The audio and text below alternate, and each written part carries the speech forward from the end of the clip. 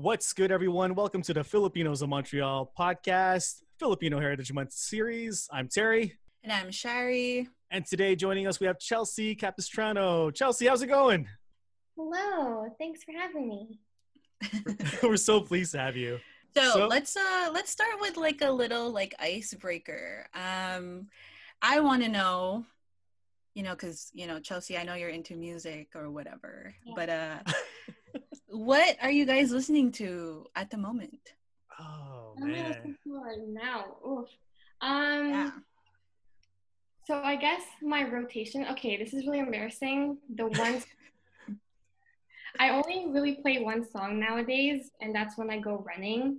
And Oh my God, tell me. Yeah, I want to know. by Flume, I think it's called The Difference. See, it's so embarrassing that I only listen to one song and I don't even remember the name of the song, but it's Flume's latest song with Toro y Moi. Okay, Flume. Yeah, well, sometimes you need that one song to get you going, right? So if that's your Yeah. song, hey, by all means. What about you, Terry? I recently discovered, what was it? Blue Lights by Georgia Smith. Classic. Yeah, love. I was telling him too. Yeah, I know I'm a bit so late on that, but yeah, love her vibe, love her flow. So I'm enjoying that right now. How about you, Shari? Oh, I've been going running too, and Lady Gaga just released a whole house dance music album, and I'm not really a house person, but like it's such a great album to run to, especially with like the peaks and like climax of the song, and it's just like, okay, gotta run. So that's on full rotation at the moment, so that's what it is. I gotta say, you guys put me to shame. I gotta start running now. So baby steps. Yeah, totally. All right, so Chelsea, tell us about yourself. You are have you always lived in Montreal? Like, are you born and raised in Montreal? No, actually, I was born in the Philippines, but I moved here when I was 5, so I basically grew up here. And yeah, I guess I don't know what we were expecting from this answer, but like I guess growing up, I've always been like really, really whitewashed, and I'm like the first one to admit it. Like for the whole of elementary and the whole of high school, I went to a private school with a student body that was predominantly white. So it was only until like the end of CEGEP or like the beginning of university that I started to get more involved with the Filipino community. So and what triggered that? Like, how did you get your little entry to the Filipino community here in Montreal? I guess in CEGEP, I went to Dawson and I met a lot of Filipino people. Actually, no, I met one, because I'm not like the person who like talks to the person next to you. Like I don't make friends that easily in class. I just go there to listen. But I did meet my friend, and she introduced me to all of her other Filipino friends. And yeah, from there, I guess when I joined university, I found Mufasa, like the Filipino student organization, and from there I just became more and more involved as much as I can. Nice. And can you tell us about Mufasa and like your involvement with Mufasa? Yeah, so Mufasa again is the McGill student organization for Filipinos at McGill, and we often host events pertaining to the Filipino culture, whether that be by having boodles or bake sales where we sell, Filipino goods. But really what impacted me the most about Mufasa is, yes, the events, but also the team, like the executive team, like we just bonded so much. And yeah, so that was like, I guess, my shoe in, like the whole Filipino community engagement. Yeah, I love seeing this like surge of like Filipino clubs happening in university, because I never had that growing up. Mm-hmm. Have you seen like, I don't know, like a change from young people from your involvement at Mufasa? Like, yeah, like young people getting involved in the community. I guess like Mufasa, it does center just around, it centers around like the university setting, and we don't really get to see whether or not that's impacting the younger generation, so like the people still in CEGEP or the people in high school. But I know that, like, you know, like those spotted pages for universities, even like Yeah. CEGEP. So I think like there was one example at John Abbott, and people were like shouting out Mufasa and how they were excited to just go to McGill so that they can just join Mufasa. And I thought that I love that. I love that, but at the same time, it made me a little bit sad that like Yeah. that there's no cultural clubs like that, or there's no Filipino clubs like that, and that, you know, you don't have to go to McGill to be exposed to that kind of stuff. But they felt like that was the case, and I feel as though we as a community should do more for them. Yeah, for sure. Like I went to Abbott as well, and I probably sympathize with that person, like having to be excited to go to another school so I could finally be myself, you know? Like, Terry, did you have that experience as well? Growing up, again, I lived in the South Shore, and there wasn't much exposure or accessibility to Filipino culture. And I think the first time I was really exposed is when I went to a basketball game in Cotonej when I was like maybe 13 or 14. And then I started playing baseball at Mackenzie Park. It took a long time. And yeah, and I'm happy now that it is becoming more accessible with all these entrepreneurs coming out with their restaurants and whatnot. And I want to see more, honestly. Mm-hmm. Yeah. Chelsea, I had a quick question for you.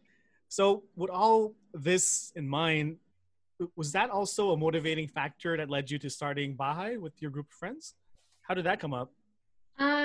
So Bahay. So it actually originated as like a merger between two McGill clubs. Oh. And I guess it was a response to the lack of Asian artists or like Asian music in the music industry.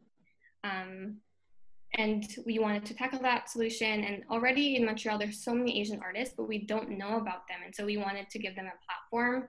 And we try to do that by hosting events that featured mostly, you know, Asian artists, but also on our social media page, you know, we're a very like social media heavy company, I guess, or group or organization.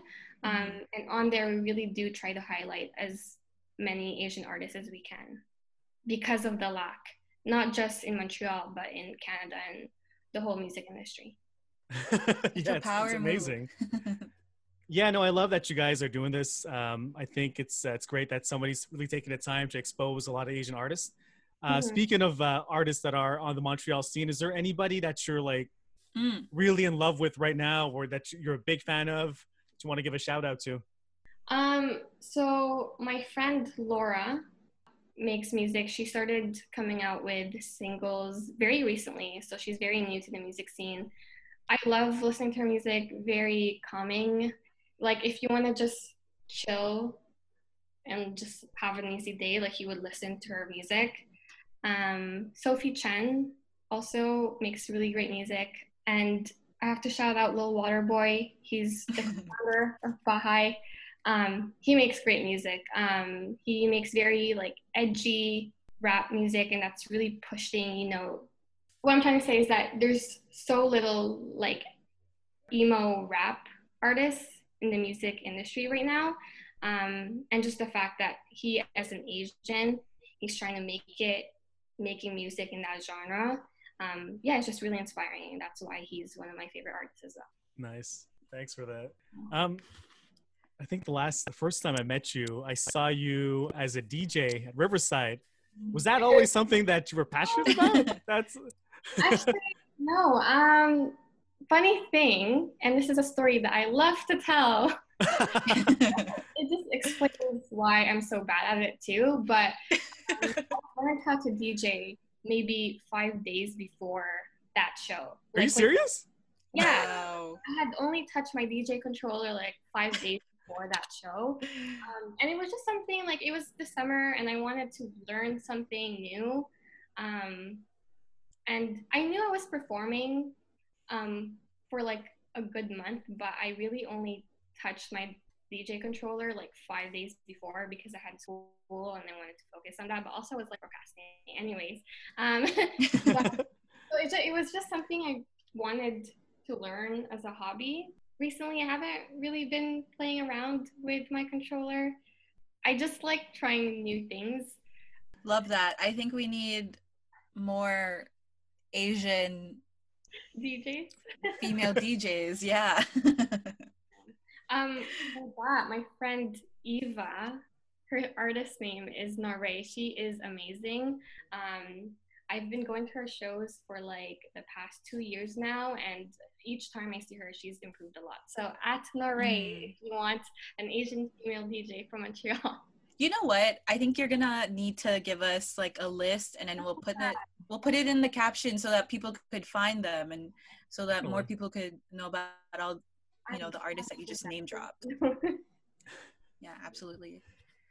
Are we ready for our last segment, Terry? Or did you? I had one question I'm curious about. Yeah, go for it. First of all, I know Chelsea mentioned you said you're not the type of person that, makes friends with the person next to you, but I think you're one of the nicest people I've ever met. There's one funny story I have. One time I was with my family. We were, I think, at Amigos, right? And I recognized Chelsea. She recognized me. So I said hi, and we did the hug and whatnot. And then she comes to me, hey, where do I know you from? I'm like, wait a second. But that's how much you trust in Filipinos. It's like we know each other on some level. So like I'm telling you, I really like your vibe. Good energy from you all the time. I've seen you. But yeah, going back from your experiences as a kid, were you always comfortable being Filipino? You mentioned you weren't around a lot of Filipinos growing up. Did that play into shaping you in a way? Yeah, so like I said, growing up in elementary and high school, my school was predominantly white. I think there was like one other Filipina in high school. I mean, my high school was small relatively to other high schools, but there was only like one other Filipina. And in high school, you don't have the tools to really speak up or even notice when things are happening to you that are obviously problematic, or they're obviously problematic now, but you didn't know it before because you don't have the tools to realize that the things being done to you were not good. And also you don't have the tools to like speak up about it. So I guess like growing up, I was just used to like wanting to fit in, and fitting in meant making fun of me and like making fun of myself and really finding all the Filipino stereotypes that you can think of and like saying that and then making fun of it and making fun of yourself in order to fit in.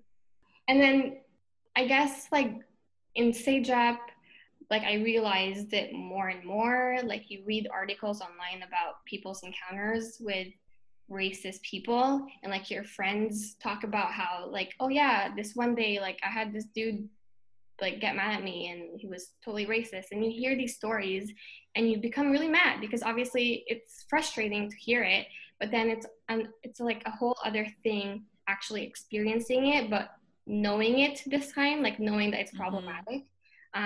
So like an example of that is in Sejap.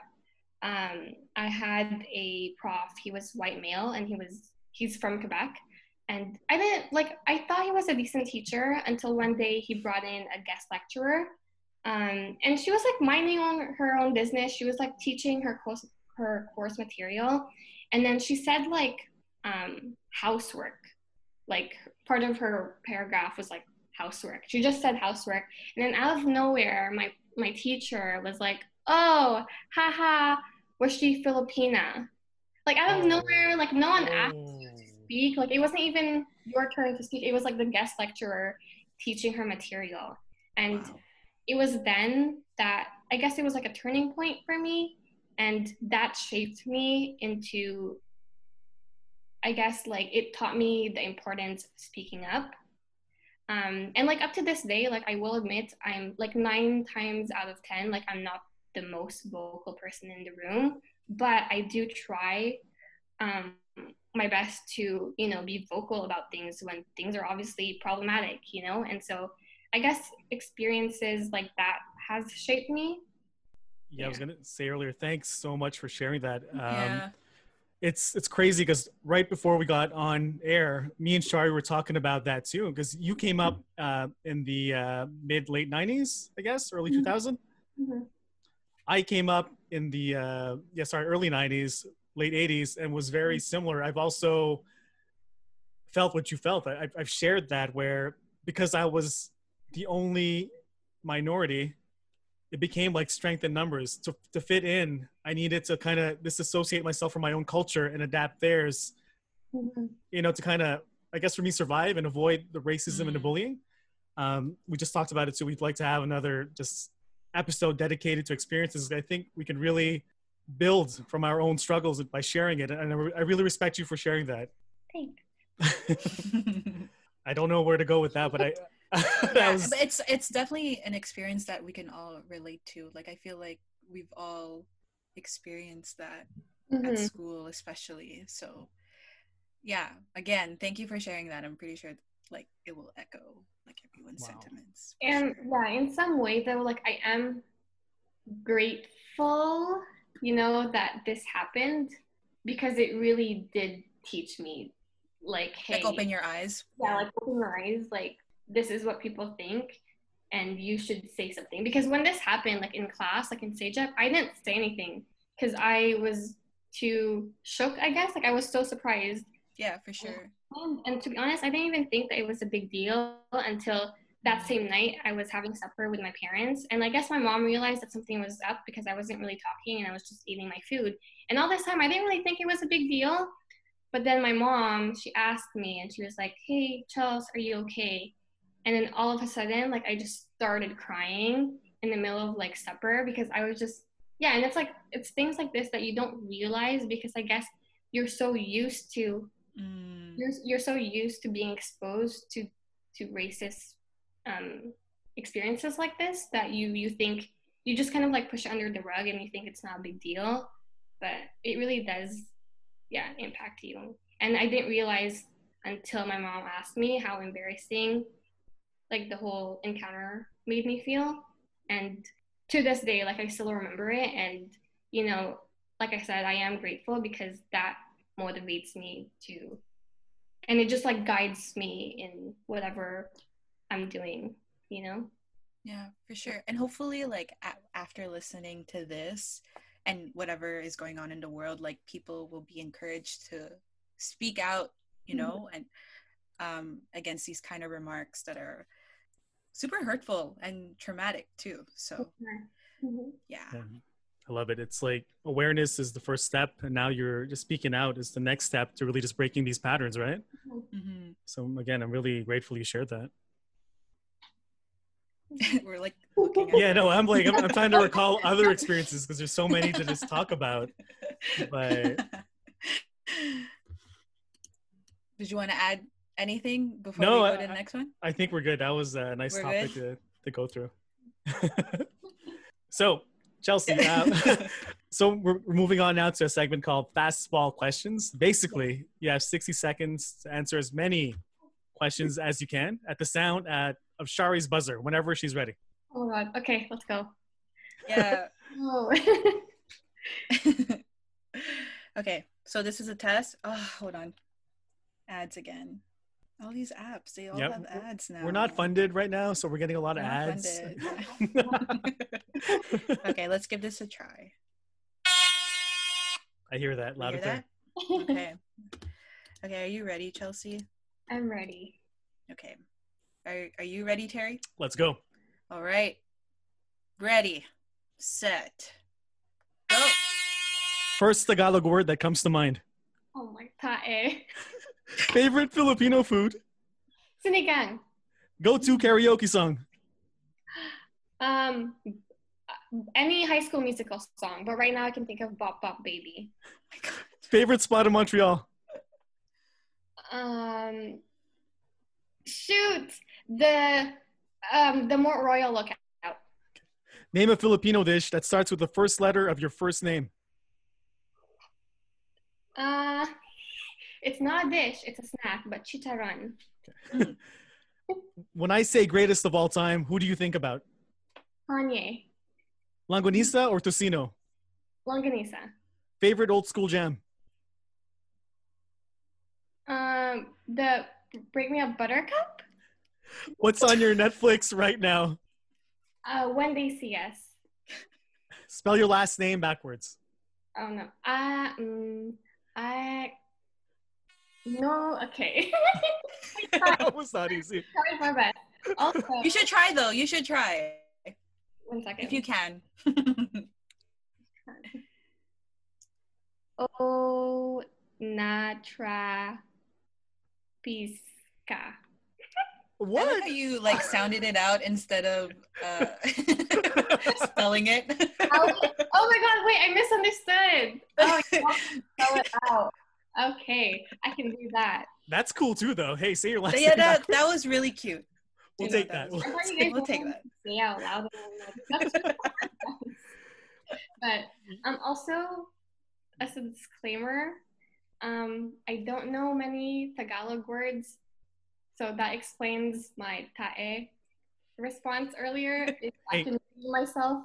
Let me share with you that I think 90% of our guests have said a bad word as a first word that they thought Yours of. was pretty unique, I will say. Oh, thank you. Okay. Yeah. So if you're wondering why there's an explicit content tag on this podcast, it's always because of that freaking question.